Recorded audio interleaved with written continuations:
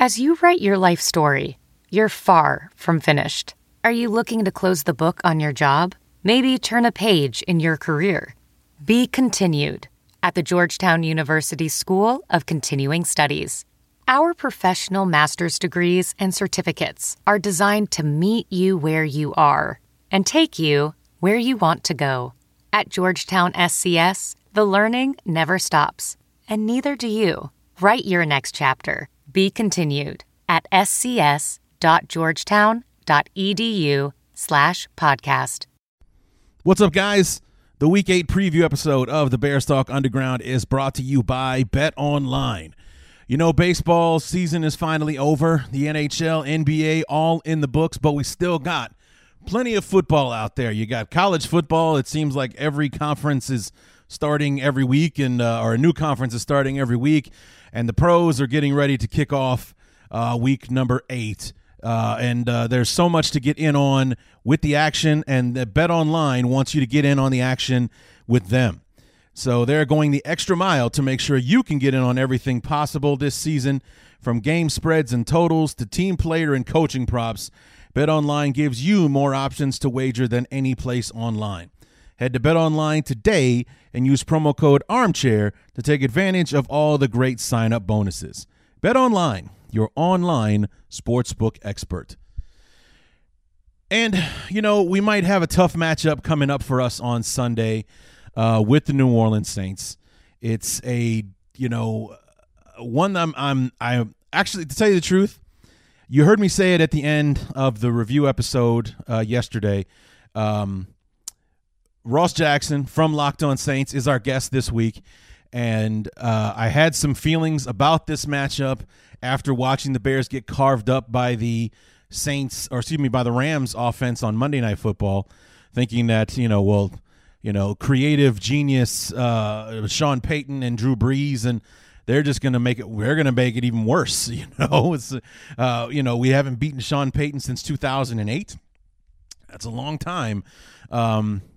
It's a long drought between victories against their particular football team, and if our offense can't get anything going, then we're just going to keep giving the ball back to Sean Payton and giving him more opportunities to conjure something up that's going to bury us under points that we can't, get past. So, but after talking to Ross, I felt a bit better about some places that the Bears could actually make this a football game against the Saints. And conversely, I think I did that favor for Ross as well. He had some issues, some concerns coming into this game against the Bears, and I think we both came away feeling better about our team's chances on Sundays.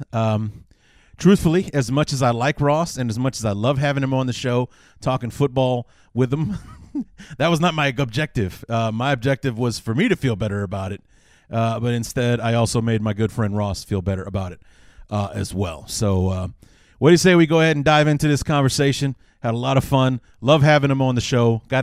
He's one of those guys I'm going to have to invent reasons in the future to have him back. It's Ross Jackson from Locked On Saints helping me preview Week 8 between our beloved Chicago Bears and the New Orleans Saints. So let's get to it.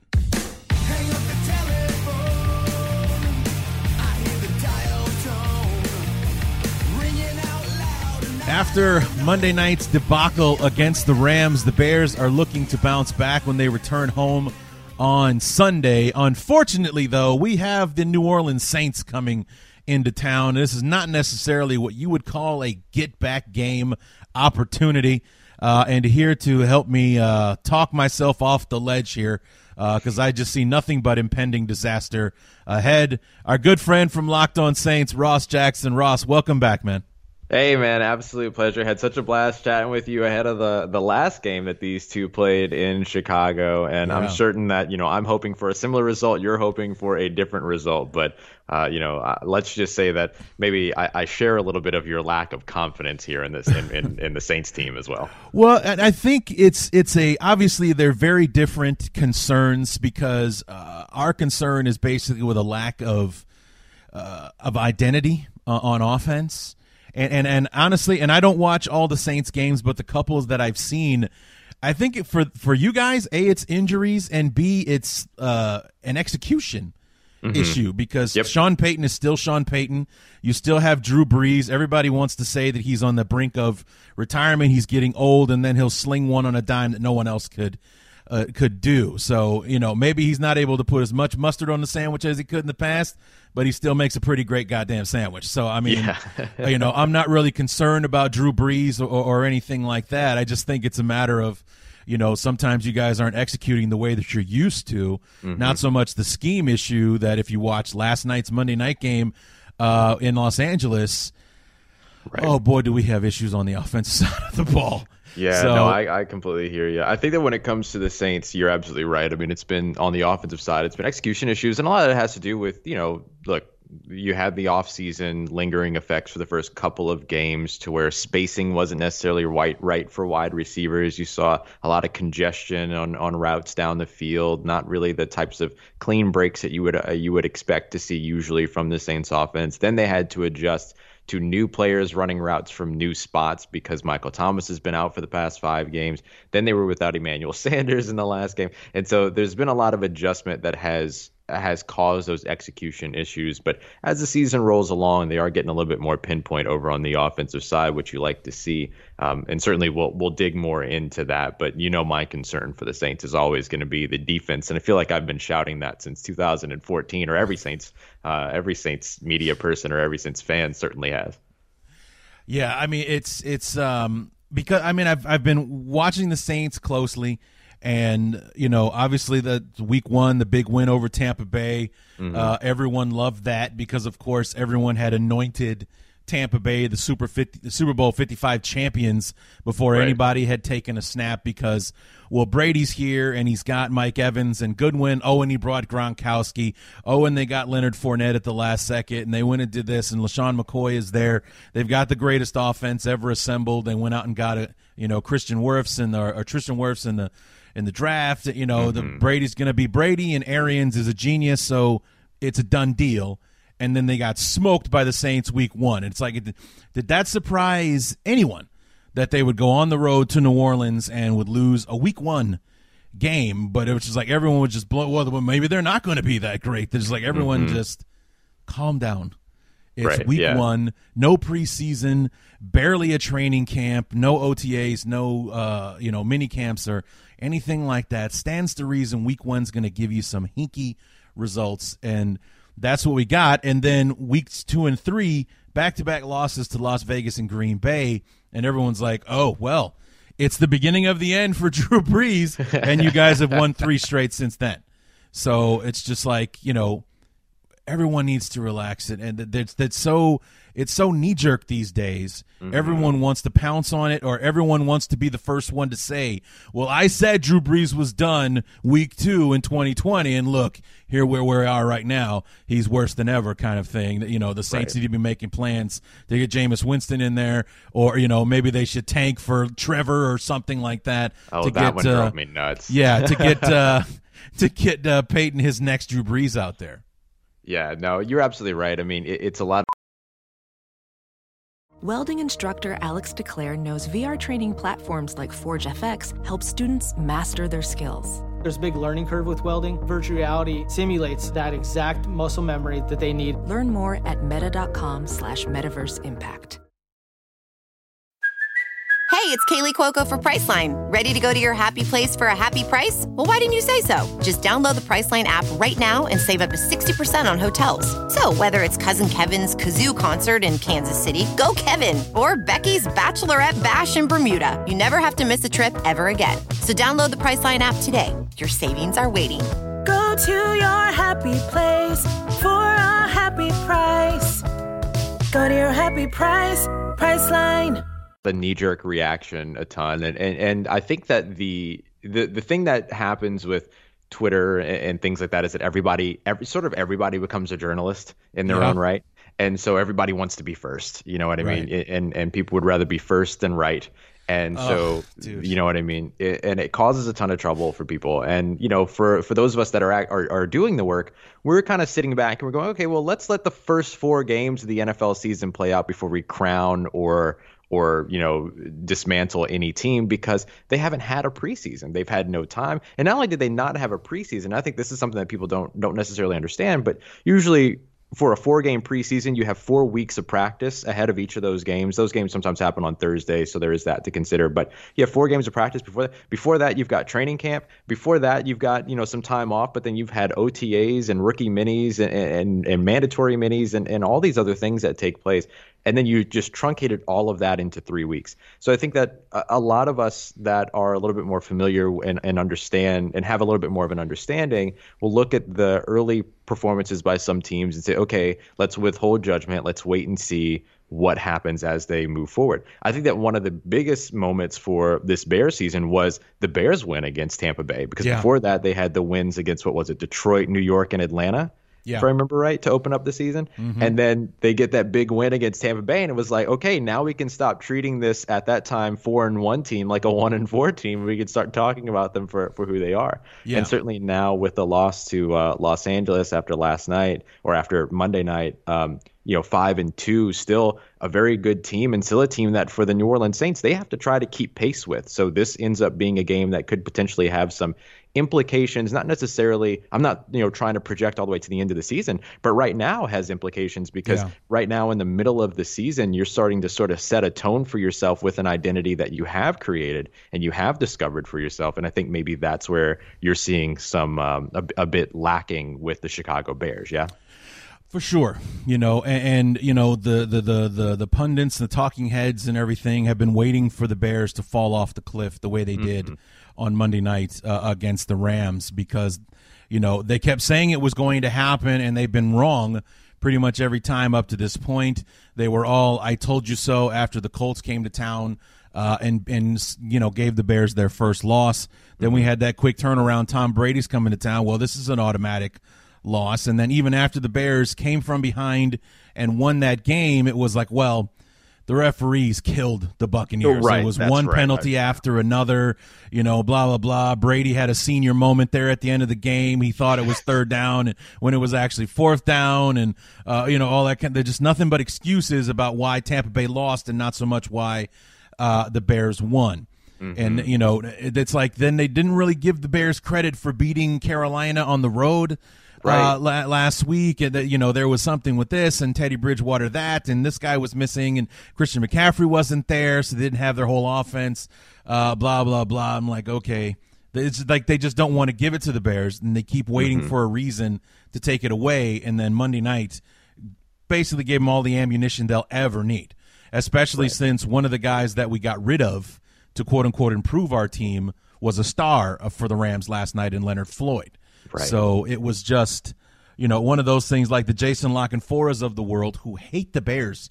I have no idea why. La Canfora has it in for the Bears. His record picking Bear games for the year is 2-5 because he's picked against us every single week. Every single week he's picked against us, and he's 2-5. So our record is the opposite of his, obviously. And it's just, it's been frustrating to see that. And I love Twitter, and I hate it at the same time for the exact same reasons. For sure. Yeah, for the exact same reasons that you said. Everybody wants to be first. Nobody cares about being right. If they happen to be right, then great. But I'd rather be the one that got it up here first so everyone can retweet me. Right. And it's an awesome place to hang out, but it's a terrible place to be at the same time. It's maddening. When you're trying to learn stuff and trying to communicate with people, get your voice out there, and then you've got all these people shouting from the rooftops nonsense, but somehow they get heard better than the people who actually have something to say. Yeah, it's an interesting little place for sure, and especially when you're dealing with teams that are have fan bases that are as connected and as passionate as both of these teams. I mean, the Bears and the Saints have ridiculously passionate fan bases, and so you want to give those fan bases something of value at all times. You want to teach them something. You want them to get something that, to where they're learning something about the team, whether it's good or bad, right? Like just some realistic expectation for what this team is. And it's hard to do that when you have, some of those people that are even in the highest places that would rather, talk about, picking against the Bears every single week, or throw all these stories out about Michael Thomas getting traded and all this other stuff. Like, it's really hard to sort of hold a conducive and educational environment about the team that you and the fan base is extremely passionate about, while those guys are getting, a ton of play and everything because they have the controversial outlook. Yeah. It sucks, man. But it's why we do what we do, right? It's why we do what we do. Absolutely. I mean, it's like, honestly, not to toot, my own horn or everything, but at times, like, you're out here, you feel like you're doing God's work, and then you have this idiot over here that's getting all of the attention. It's like, but I'm the one actually living in grounded reality over here as to what could possibly happen versus this guy living in 2022 because he's already GM'd everything down from the changes that need to be made, the coach that needs to be brought in, blah, blah, blah, blah, blah, blah. And everybody's listening to him as opposed to, little old me who's like, well, maybe if we did this, or this with the offense or this, or this with the coaching staff or the play calling and blah, blah, blah. And it was like, screw that. According to this guy, we got Justin Fields in the first round of the draft, and blah, blah, blah. It's just like, fine, just do what you're gonna do, man. It's you can only holler for so loud before you just like, all right, fine. Yeah, definitely. I think it's one of the things that's very interesting too when you look at teams that need to make adjustments and everything. And I think you can say that for both these teams, right? Chicago on the offensive side, New Orleans on the defensive side. That a lot of it, and I don't know, maybe I'm making an assumption, I'm projecting over to Chicago, so correct me if I'm wrong, but I know that for the Saints, a lot of it over on the defensive side has just been a lack of simplification for the approach. And so, for them, it's about execution, it's about fundamentals, it's about landmarks, it's about things that you would expect them to know. But clearly there is this sort of overarching issue that has been taking place for the last few seasons, not just this season, for the Saints defense, to where something has been paramount to the fundamentals. They're having to think about too many things, particularly over in the secondary side. And so you wonder how much of the adjustment has to do, not necessarily with let's fire the entire staff and then bank on the idea of picking up this person in the draft and signing this person in free agency and, hey, let's trade for, X, Y, and Z. And it really just comes down to, can the coaches, can the people in the building either simplify, or whatever the correct adjustment is. And also, speaking for the Saints, it's certainly simplifying over on the defensive side. And then that's the adjustment that needs to be made. And then all of a sudden the players start to play up to their potential after that. Yeah, and it's the same thing on the offensive side. I think you're absolutely right. It's like, whether it's simplification, or maybe if it's just something as simple as Nagy giving up the play calling and somebody from a fresh perspective is running the offense. Like, maybe Bill Lazor's got a different idea about personnel groupings to get these guys in the best position to succeed, because as much as I love our players, we don't have the most talented group on the offensive side. I think we've proven that in the first 7 weeks, where we've struggled to produce and put points on the board, and our defense is keeping us in every game and sometimes helping us win it and such. So these are guys where we have to scheme our way into an advantage to we're putting our guys in the best position to succeed. I was watching a clip after the game on Monday night, the Chicago NBC Sports Chicago, Olin Kreutz, a bunch of Lance Briggs, those guys doing a recap of the game, and it's just like, the offensive line was put in so many opportunities to fail on Monday night. Like, we've got Rashad Coward one-on-one with Aaron Donald on 3rd and 7, and then we send Nick Foles in a 7-step drop. That is suicide. Right. And it failed every single time. Coward needs help. The center needs to come over and give him a bump, something. But instead, that's exactly what the Rams wanted. We gave him those one-on-one matchups, and he murdered us every single time. It's a wonder Aaron Donald didn't break the NFL record for sacks in a single game on Monday night. It's like Foles just happened to get rid of the ball in time. I mean, he got beat the hell up on Monday, whether it was Donald or Brockers or Leonard Floyd or anybody else in that defensive side that was just able to win their one-on-one matchups. It's like, apparently we need to do what the Rams did against the Bears, which was every time Robert Quinn or Khalil Mack or Akeem Hicks came, somebody, they helped him, whether it was just the running back bumping Akeem Hicks as he came through the middle of the line of scrimmage, or bumping or chipping Mack or Quinn on the outside. It slowed him down a step and gave Goff the time he needed to find a wide open receiver. It's like things like that keep happening over and over again, and Nagy as a play caller isn't taking that into consideration. He's got blinders on. Is like, this is my offense. This is the way it's run. It just needs to be executed when you're actually not putting your players in the best position to succeed. Yeah, and me hearing that from the Saints' perspective, I get excited about that idea that maybe they won't make that adjustment going into next week, because you look at guys like Cam Jordan and Marcus Davenport rushing off the edge, and you have a penetrating defensive tackle like Sheldon Rankins. All three of these guys are trying to get into rhythm. Cam Jordan's had a down year so far. He had a really nice game against Los Angeles Chargers before the bye week. He had a good game this past week in the win against the Panthers. Marcus Davenport is just 2 games back from his injury after missing the beginning of the season. Sheldon Rankins is coming back from his injury, and so he's trying to get back into rhythm as well. And we've seen some flashes of it, but not the consistency just yet. And so I hear the idea of a scheme along the offensive line that creates a lot of one-on-ones, that doesn't utilize a lot of chipping and things like that off the edge. And that makes me excited for what the Saints could potentially start to get into rhythm, because I do feel like the pass rush, even though the pass rush hasn't racked up a ton, as many sacks as it did last year, I still think that the pass rush relative to the rest of the defense is still just the strongest part of the Saints defense right now, and certainly want to see them sort of get back into a bit of a rhythm. And one of the issues that they've had so far is that they can't win double teams right now. They haven't been able to do that. Double teams have really slowed down Cam Jordan. We've seen Marcus Davenport play through them quite a bit, but again, he's only a couple of games back from his injury, and so he's really right now winning on stunts and winning on one-on-ones. And so they've done a good job scheming him into those positions to where, the big game, essentially game-sealing sack that he had against the Carolina Panthers came on a stunt to where he went from the edge to attacking the A-gap. And when he attacked the A-gap, the only person there to block him was little running back Mike Davis. And Marcus Davenport just went right through him to Teddy Bridgewater. And that was the only sack that the Saints had in the game. But that's one of the things that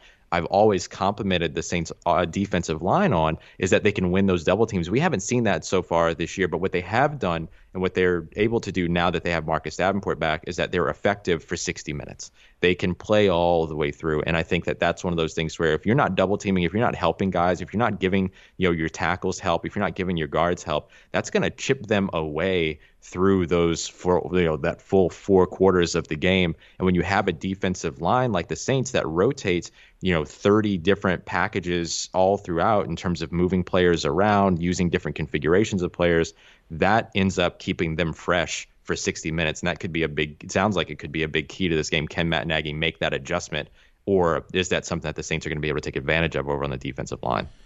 Yeah, and it's scary to think about. Actually, it comes off, and obviously we're not on the inside.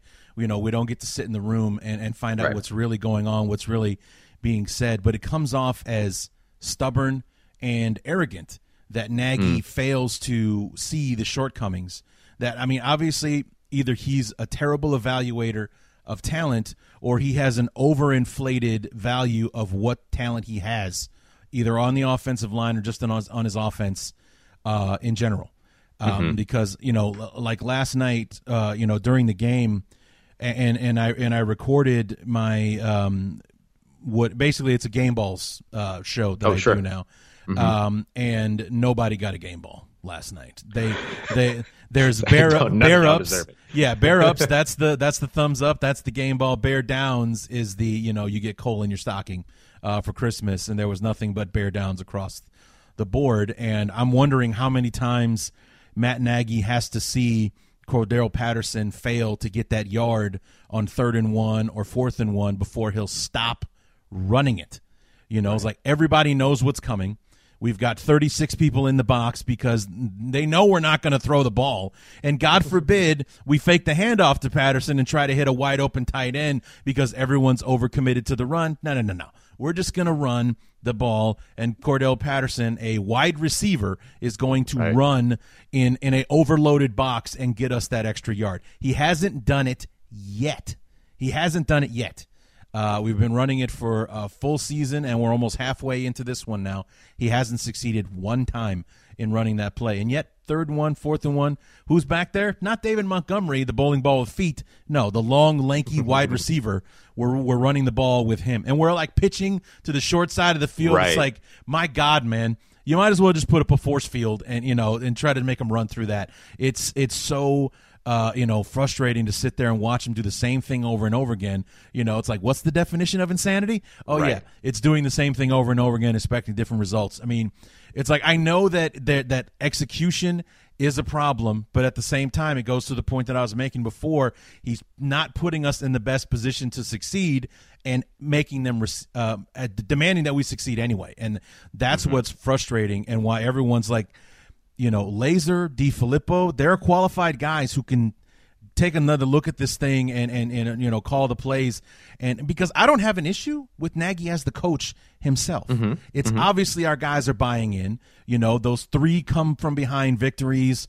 Atlanta, Detroit. We were down 13-0 to Tampa Bay before we turned that one into a football game. It's like, these are holes we would have not have been able to dig ourselves out of before. But Nagy keeps these guys. We got a persistence, a perseverance. These guys are 5-2 for a reason, and yet, I think it's just taking too much of his focus away, trying to run the offense, especially while it's struggling, instead of coaching the coaches and coaching the team, where I think he would succeed. I really do think he could succeed at that, but he won't give up the play calling mantle. It's like he won't even discuss it, and the Bears are suffering for it, and we will continue to. As the season goes along, it'll get worse because we got you guys this week, and then we got Derrick Henry and the Titans Tennessee next week. Yeah. It's gonna get worse before it gets better. Yeah, this is a tough stretch for the Bears. It's a tough stretch for the Saints too. I mean, going through, they have a couple of division games, and they have the 49ers come to town, and so this is really that. This is what we talked about at the very beginning of at the very beginning of us sharing the mics here, is that this sort of sets up a moment to where both of these teams have an ability to identify themselves and really have an ability to set a tone for themselves in terms of what their expectation for themselves should be for the remainder of the season is over this course of the next few games. And it really starts with this game between the Saints and the Bears. I have to say, your frustration with Cordell Patterson, I feel it 100% because it sounds like my frustration with Taysom Hill. Yeah. The way that the Saints will march him out on a 3rd down when Drew Brees is like on fire. And I'm just like, oh, Lord, here we go again. So I completely hear you. And I do think that that's something that does create challenges, right? In terms of, even just getting down to the nitty gritty of what personnel do you use in certain situations. If you don't feel like those decisions are being made properly, then where does that lead the rest of the conversation from there? Like, that's not a great place to even just start off at high. You know what I mean? Yeah. And as I look at the Bears, they don't have, and correct me if I'm misunderstanding this, but it looks like they haven't had a 100-yard rusher so far this season. Is that right? Not even close. Yeah. I think the highest one I see is David Montgomery, 82 yards in the second week against New York, which is, that's a team you can run against. So that's good. But, the Saints, the thing that they'll always hang their laurels on is being a good run-stopping defense. They haven't allowed an individual 100-yard rusher in 49 games in a row. Since 2017, they had one, Samaje Perine, with Washington when they hosted them back in 2017, which feels like ages ago now. Yeah. But the Saints 49 games without allowing a 100-yard rusher. And that's one of the things they like to do. They want to force teams to be one-dimensional. And they do that in 2 ways. They genuinely have a good run defense. They allowed only a 2.6 yard per carry average to Mike Davis and the Carolina Panthers this week. They've had some others where they've crept very close to 3 yards per carry. That's the goal for the defensive line usually that they like to be. But they also create conflict by how well their offense can succeed at times as well, because they put teams in situations where they feel like they have to throw the ball to either maintain a lead or recapture a lead. You saw that with the Detroit Lions game a couple weeks ago. Saints went down 14-0. They kept with their run game and were able to sort of chew away at the clock, and then really got into rhythm with a 2-minute drill at the end of the first half. And from that, they were able to really get to a position to where they forced the Lions' hand to where they had to throw the ball. Did the same thing against the Chargers despite going down 17 points to them. Did the same thing against the Carolina Panthers by maintaining a lead against them. And so the Saints will look to essentially do the exact same thing against Chicago here. But the biggest thing is going to be, can they throw the ball against this Chicago defense? They'll certainly look to run the ball for sure. I mean, I think that they were all at home watching this game last night. Like they saw the same thing that we saw. And I think that guys like Alvin Kamara and Latavius Murray had great success on the ground against Chicago last year. He was the reason the Saints were able to win without massive weapons on their team, including Alvin Kamara and Jared Cook, and then of course Drew Brees. So you'll certainly look for them to want to establish the run game early. Hey guys, taking a quick break from the show to thank our sponsors once again, starting with Bet Online. Baseball season, NHL, NBA, all in the books, but we still got plenty for you to get in on with Bet Online. You got football, college, and pro. You got the UFC, tons to get after with, and Bet Online is going the extra mile right now to make sure you can get in on everything imaginable this season, from game spreads and totals to team player and coaching props. Bet Online gives you more options to wager than any place online. Head to BetOnline today and use promo code ARMCHAIR to take advantage of all the great sign-up bonuses. BetOnline, your online sportsbook experts. The show is also brought to you by Manscaped. Listen up, fellas, because today we have a new Manscaped product alert. Manscaped just released the Weed Whacker nose and ear hair trimmer. Take a look in the mirror, and I guarantee you'll see hairs sticking out of those holes. It's time to keep your ear and nose hair looking as nice as your clean-shaven pubes. Manscaped is forever changing the grooming game with their Weed Whacker. This nose and ear hair trimmer provides proprietary skin-safe technology, which helps prevent nicks, snags, and tugs on those delicate holes. The premium Manscaped Weed Whacker uses a 9,000 RPM motor-powered 360-degree rotary dual-blade system. I said all that in one breath. How about that? Its intelligently contoured design enhances the trimming experience, and it is waterproof, which makes for easy operation and cleaning. The only nose hair trimmer on the market with a powerful and rechargeable lithium-ion battery that lasts for up to 90 minutes of use. Have you ever pulled your nose hair out with your fingers? It might hurt worse than nicking your balls. Manscaped is making whacking your weeds a time to look forward to, delivering a maximum confidence experience while providing hygiene. Yes, you will get a replaceable blade every 3 months to keep your weed whacking time clean and enjoyable. Look, fellas, 79% of partners polled admitted that long nose hair is a major turnoff, and it's time to upgrade your Manscaped routine with the Weed Whacker. Get 20% off and free shipping with the code ARMCHAIR at manscaped.com. Thank you, Manscaped, for keeping our pubes trimmed and our hairs in our holes looking nice. Once again, 20% off and free shipping with the code armchair at manscaped.com. That's 20% off and free shipping. Use the code armchair. What are you waiting for? Go whack your weeds. And let's get back to the show. Yeah, let me just say that game last year was an unmitigated disaster for the Bears for several reasons. Number one, it continued the trend of Nagy losing after a bye. He hasn't won after a bye week yet. He actually kind of broke that streak last week against Carolina, because even on mini buys, like we play Thursday, we got that 10-day break before the next game. He lost every game until this past week against the Carolina. So our Thursday night, we would play on Thursday night, win or lose, we would lose the next game. It happened in 2018. We won on Thanksgiving against the Lions. 10 days later against the 3-8 Giants, we lost in overtime. That was in 2018 when we had the world's greatest defense. We somehow managed to give up like 130 yards rushing to Saquon, and we got beat on the road. Figure that one out. But, it just it was, I don't know if you knew this, but apparently it was Walter Payton Day at Soldier Field, and we ran the ball 7 times in that game. No, that is sacrilege. No one has gotten over that one yet, because Nagy came out. We threw the ball seven times. We ran the ball 7 times. We threw it like 55 times. And of course, Trubisky had overinflated numbers because we put together a couple of touchdowns late. That game was nowhere near as close as like the 36-25 final score that it ended up being. It really was like 36-18 or 12, 11, whatever the hell it was before we got those 2 late touchdowns. It's like, yeah, and we were going to set a record on onside kick recoveries in that game apparently as well. There at the end, did not fix that. Like moving forward through the season either. By the way, but it was all too little, too late. And then Nagy tried to come out and in the press conference and defend the fact that we ran the ball 7 times, and 5 of which in the first half. So that means we ran the ball twice in the second half when it was a 1-score game. Like deep into the third quarter, it was a 1-score game. We ran the ball twice the entire second half in a 1-score game, and wondering why the Saints could see us coming a mile away.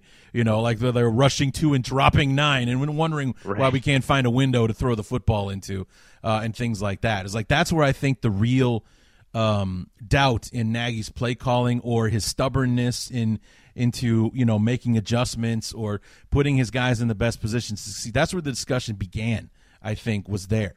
Because the following week against, I was going to say San Diego, I still do it. I do it all the time. Against the Chargers.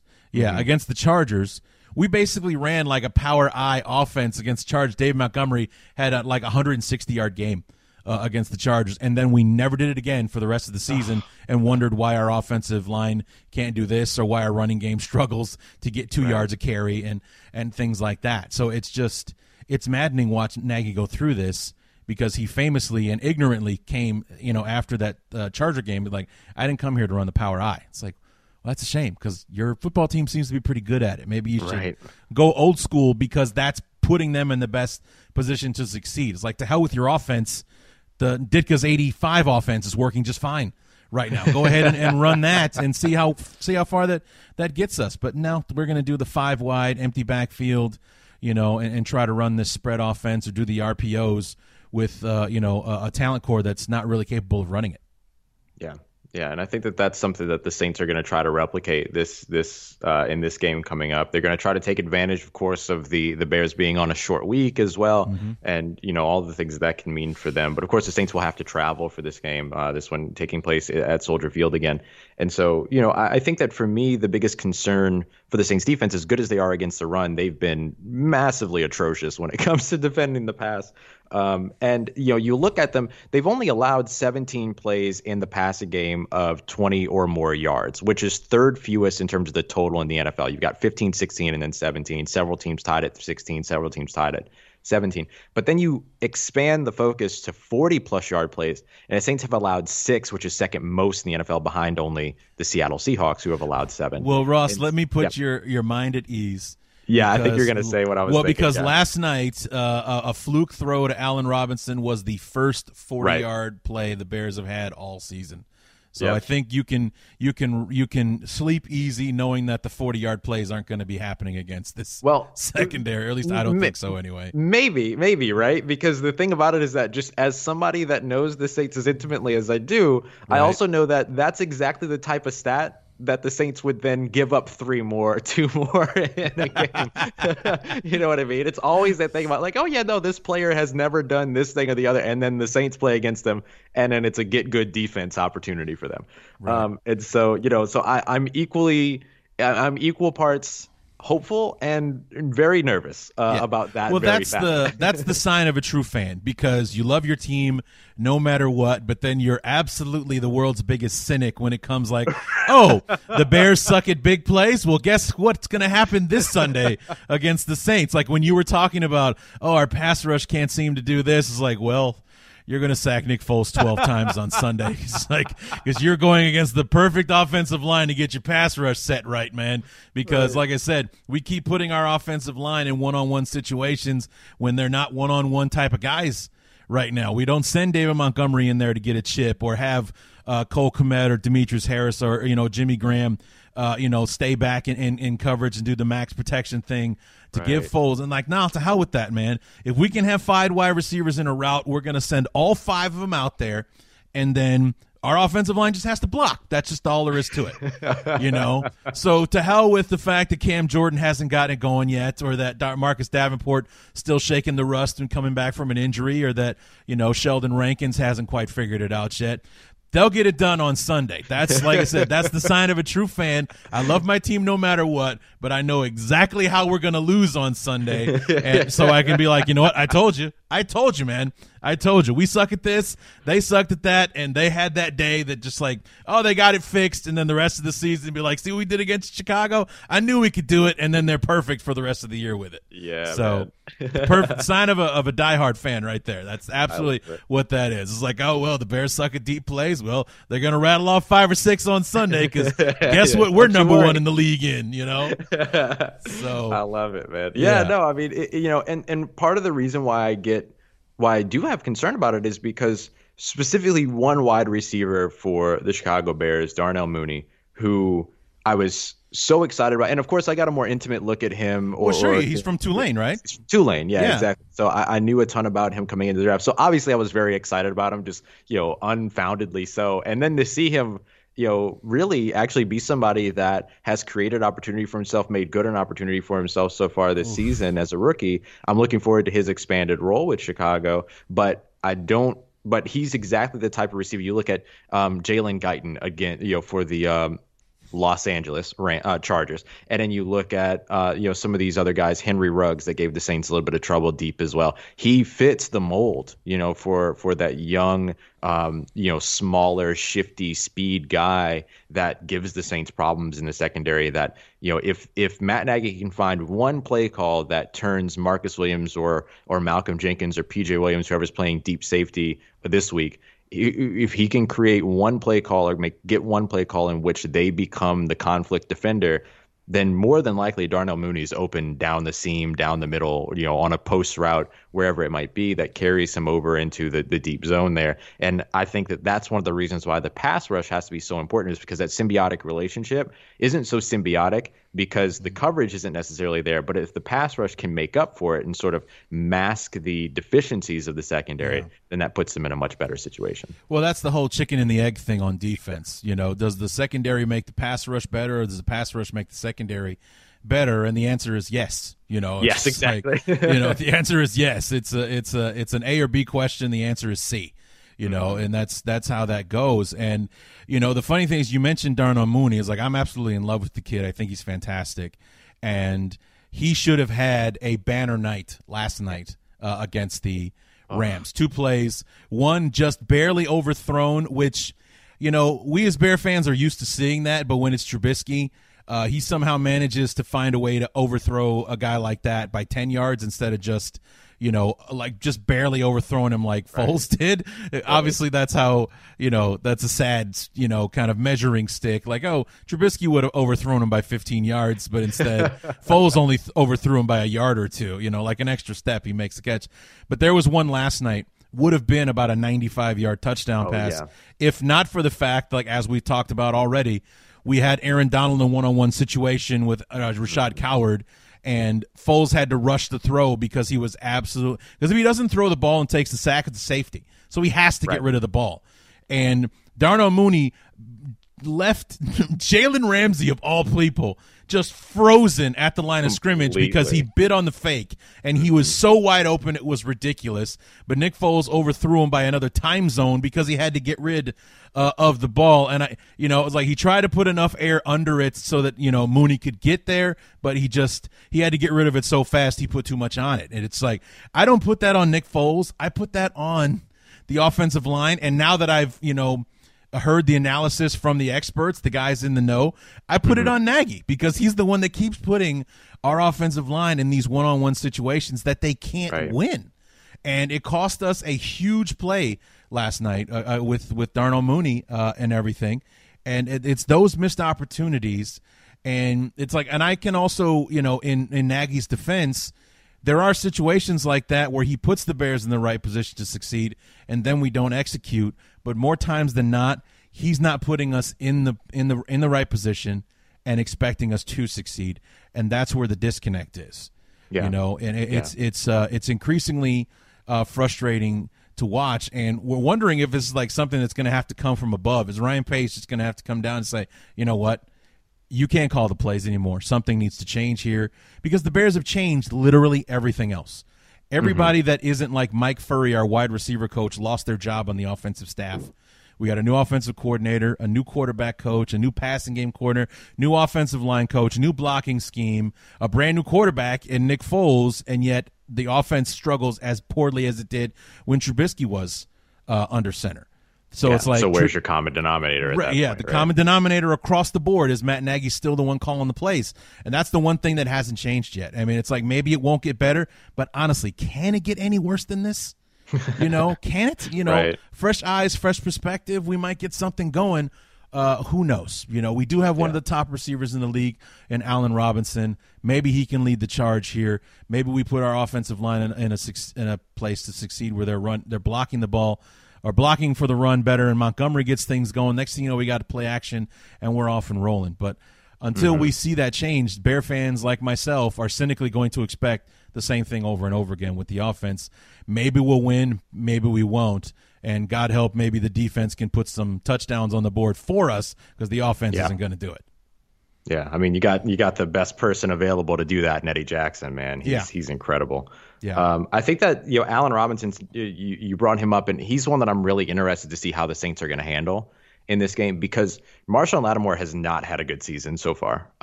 He improved a bit in that he went from allowing a perfect 158.3 passer rating to allowing now a 155.8 passer rating when targeted. Okay. So there's a marginal improvement there. But when it comes down to the conflict here is that you can put Janoris Jenkins there, the veteran guy who has had a fantastic season so far for the Saints, but then you end up putting Marshawn Lattimore against the prototype of receiver that he struggles against, which again is that smaller, shifty kind of speed guy. He actually performs much better against the bigger, more physical wideouts like Allen Robinson. And so it's a big decision that you have to make. Do you put Marshawn Lattimore up against the type of receiver that he usually performs well against? Looking back to just 2 games ago, he struggled against Keenan Allen, though, who is also that fit. And so it's an interesting sort of fit. Or actually, no, they were down both of their corners for that game. Excuse me, never mind. But he had a nice game against Mike Evans to open up the season, and so that's a type of receiver that he's usually good against. But at the same time, he struggled a bit during this season so far. And so I'll be really interested to see how it is that the Saints do try to handle Allen Robinson in this game. And a lot of it is going to come down to, I'm looking at Nick Foles and his time to pass or time to sack stats here. And it's interesting because he's obviously somebody that wants to get the ball out quickly. I think we can safely assume that is every quarterback's preference in the NFL now. These days, everybody wants to get the ball out in 2.5 seconds. He's 72% completion percentage there, 5 touchdowns, 2 interceptions, only sacked once when that happens, when he's, the play ends within 2.5 seconds. But then when you look at him holding on to the ball for more than 2.5 seconds, all of a sudden the sack number rises to 7, the completion percentage drops to 50%, the interceptions go up to 4. And so you have to take Nick Foles deep into that snap clock, essentially, if you will. You have to take him deep into that, and the way that you're going to do that is with good coverage. You're not going to be able to take him deep into that timer if you don't have coverage and you aren't able to be physical off the line of scrimmage, if you aren't able to carry receivers through or pass receivers from zone to zone if you're playing zone. That's going to be one of the big things is can the secondary create opportunities for the pass rush to get home? Can the pass rush get home soon enough to create something uncharacteristic out of Nick Foles by ending those plays early enough that he can't throw the ball as quickly as he wants to? But it seems like the more successful route to go is that you need the coverage to create conflict for Nick Foles, and then that's where he ends up, looks like, struggling so far this season.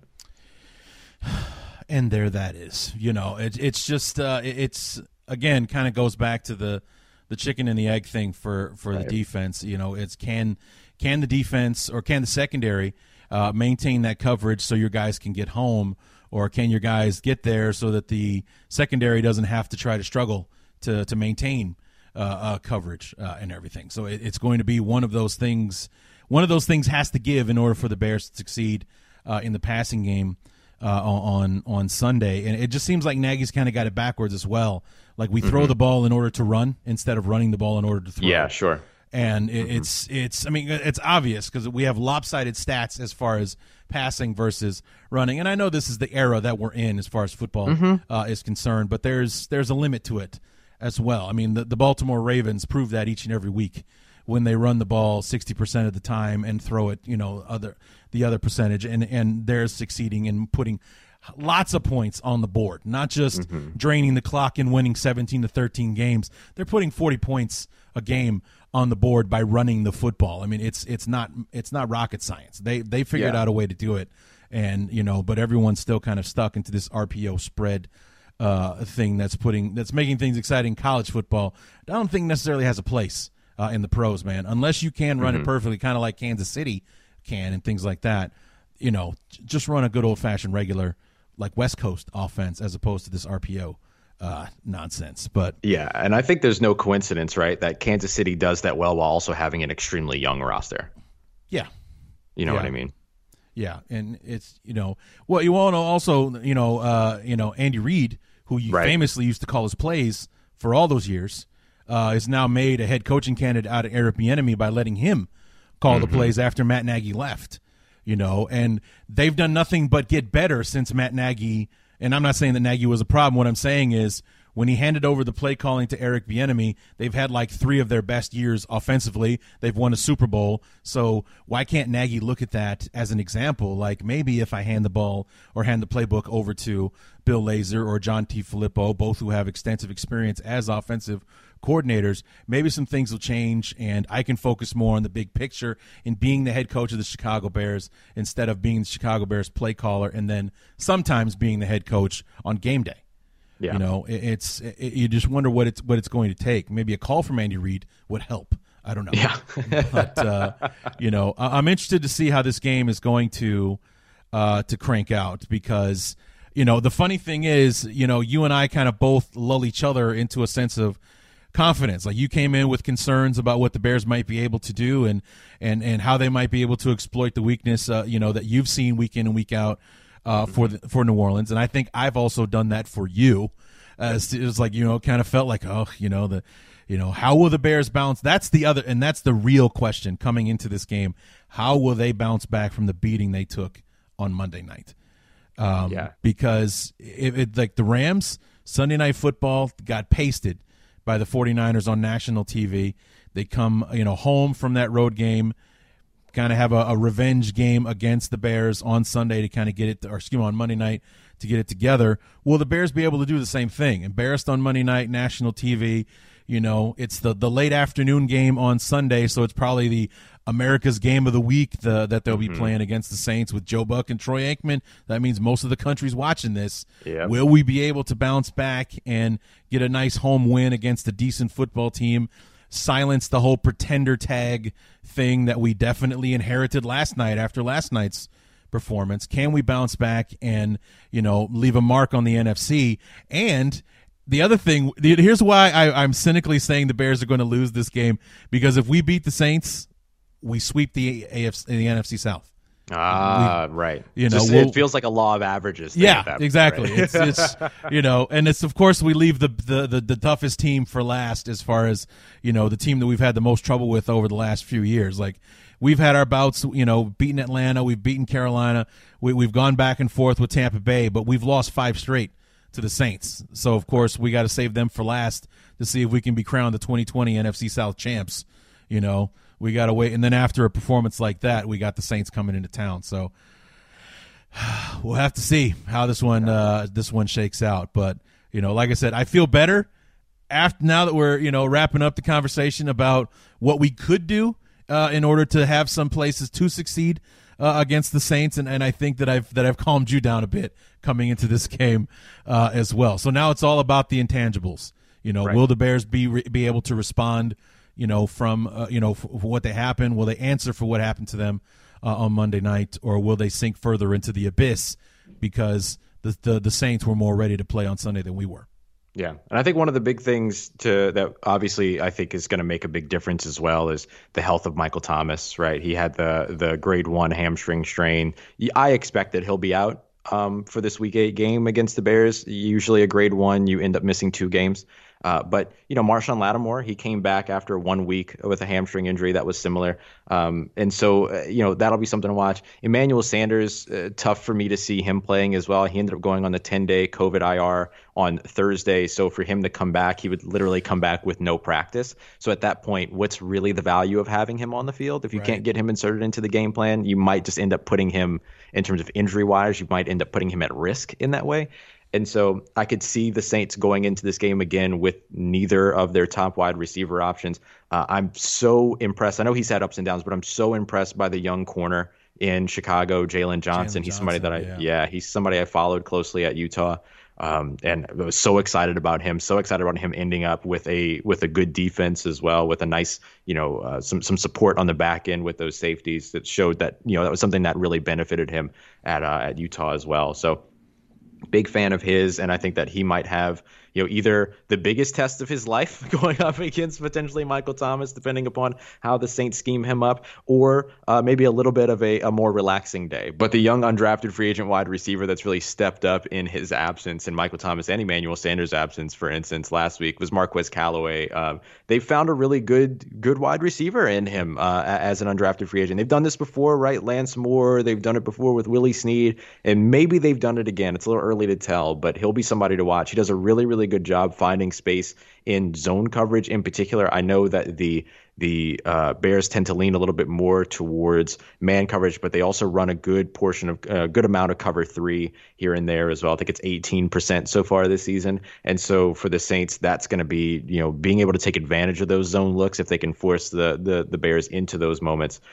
That's going to be a big place to see if he's able to show up along with Traquan Smith and some of these other receiving options. We're seeing a big time decline so far in the usage of Taysom Hill and the style of usage of Taysom Hill as well. They're using him a lot more at quarterback than they did in the previous seasons, and he's being used a lot less in the receiving game in terms of being targeted than we have seen in the previous seasons as well. So it'd be interesting to see sort of what the Saints cook up here, depending upon who's available to them in this game against the Chicago Bears. But I certainly think that some of those names are going to be a big part of what the Saints are able to do or not do in Chicago. It'll be interesting, that's for sure. I'm looking forward to the game on Sunday. I saw somebody tweet after the Monday night game that maybe now after that performance, the NFL will put the Bears and the Saints back to the early game instead of making them the game of the week. It's like, who wants to see this team play on national TV? Let's put somebody in that spot that deserves it, kind of thing. So we'll see what happens, or if the NFL will do that on short notice, or if they actually do wait till that 3:25 kickoff. But Ross, as always, man, it's been a blast talking to you. Where can we keep up with you on social media, your shows, and everything like that? Yeah, man, always a blast. Glad to be here. Appreciate you having me back on. I look forward to doing it again as soon as we can, man. It's fun to be able to come in and not just talk about the two teams, but to just be able to talk about football, right? For sure. Have a nice football conversation. So I appreciate your style. I appreciate the way that you do it, man. And I thank you very much for having me come through. Y'all can follow me on Twitter if you're interested. Ross Jackson, NOLA, NOLA. I'm really annoying about where I'm from, so that's why it's my Twitter handle. And you can catch all the writing and everything as well over at CanalStreetChronicles.com, and you can catch the show every day, Locked On Saints, wherever you get your favorite podcast platform, or whatever your favorite podcast platform is. You can catch it. Just search Locked On Saints, and I'm there every single Monday through Friday. Don't you do Locked On NFL as well?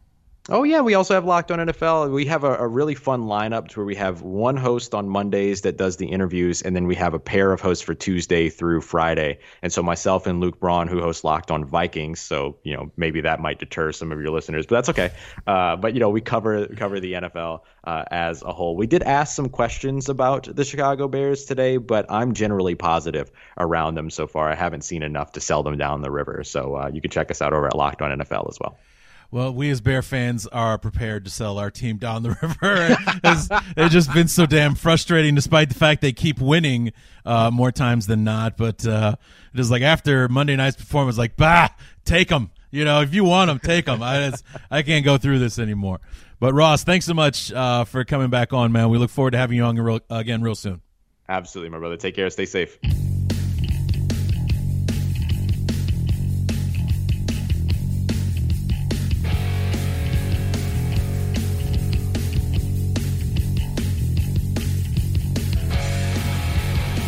Again, want to thank Ross Jackson from Locked On Saints for being our guest on the show this week. And like I said, look forward to any opportunity, any excuse I can think of to have Ross on the show in the future. Like I'm low key trying to like stalk his Twitter feed to see like what kind of movies or TV shows he likes, to see maybe I can have him on the show for like an off the subject episode during the off season or something. Just gonna manufacture reasons to have Ross back on the show. That's how much I enjoy talking to him. So like I said, great conversation.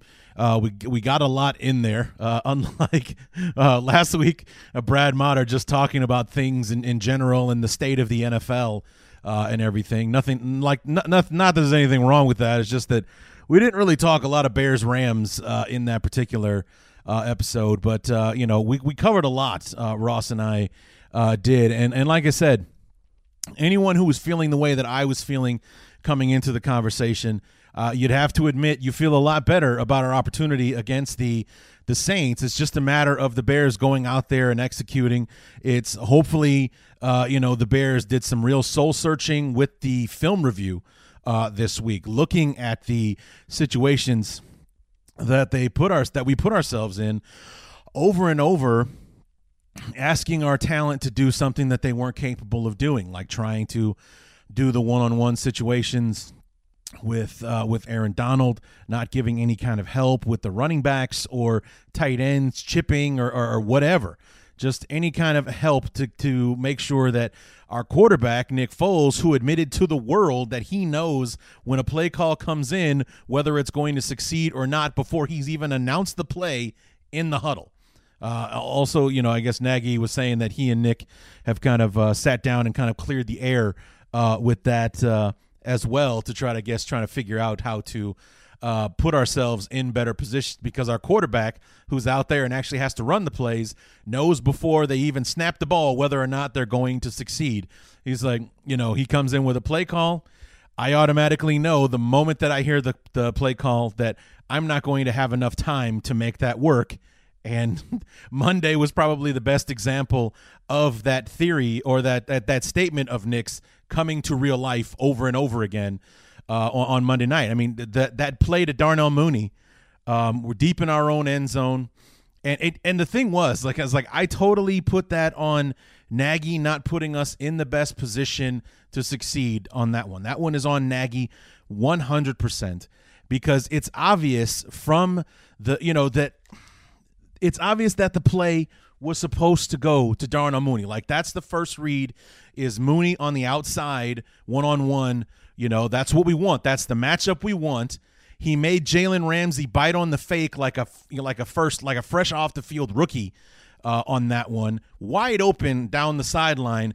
But because Nick Foles had to rush the throw the way that he did, he just tried to heave it out there and put a little too much on it in his haste to get rid of the football, that he couldn't put Mooney in the best position to catch the pass, and we miss out on a huge opportunity for one of the biggest plays of the season in the NFL. I mean, how many 90-plus yard plays have there been in the league so far this year? You could probably count them on one hand up to this point.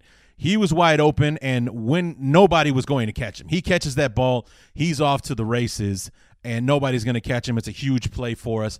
I don't even remember what the score was at the time, but it definitely would have changed the complexion of the football game. But instead, Nick had to rush the throw because we had guys in bad one-on-one situations up front, and, we weren't able to make it happen on that throw. So, I mean, that's kind of a perfect example of what Nick Foles was talking about. Like, I know when the play call comes in, I'm not going to have enough time to do what this play requires, and he's got to go out there and run it anyway because that's his job. That is a perfect example of what Nick Foles is talking about. So hopefully they are having those come to Jesus conversations in Hallis Hall this week to get ready for the Saints. Hopefully the concerns that Ross Jackson had about their pass rush remain concerns, and Foles actually has some time to sit back there and carve up this secondary that Ross Jackson has such concerns about, and we can get an offensive rhythm going, and maybe in this backwards world that we're living in these days, the Bears can pass to set up the run, and then the run can help us equalize things, put drives together, put points on the board, keep the ball out of Drew Brees and Sean Payton's hands, and give ourselves a great opportunity to rebound from Monday night's performance with a victory over a solid football team in the New Orleans Saints on Sunday. So I'm not going to dig into it any more than that. I want to save the rest for the deep dive preview for tomorrow. So come on back for that tomorrow and hear an extension of this keys to the game and news and notes and everything else in between. So come on back tomorrow for the deep dive preview to get you ready for Bears Saints week number 8 on Sunday afternoon. And until then, my name is Larry D, and this has been the Bears Talk Underground.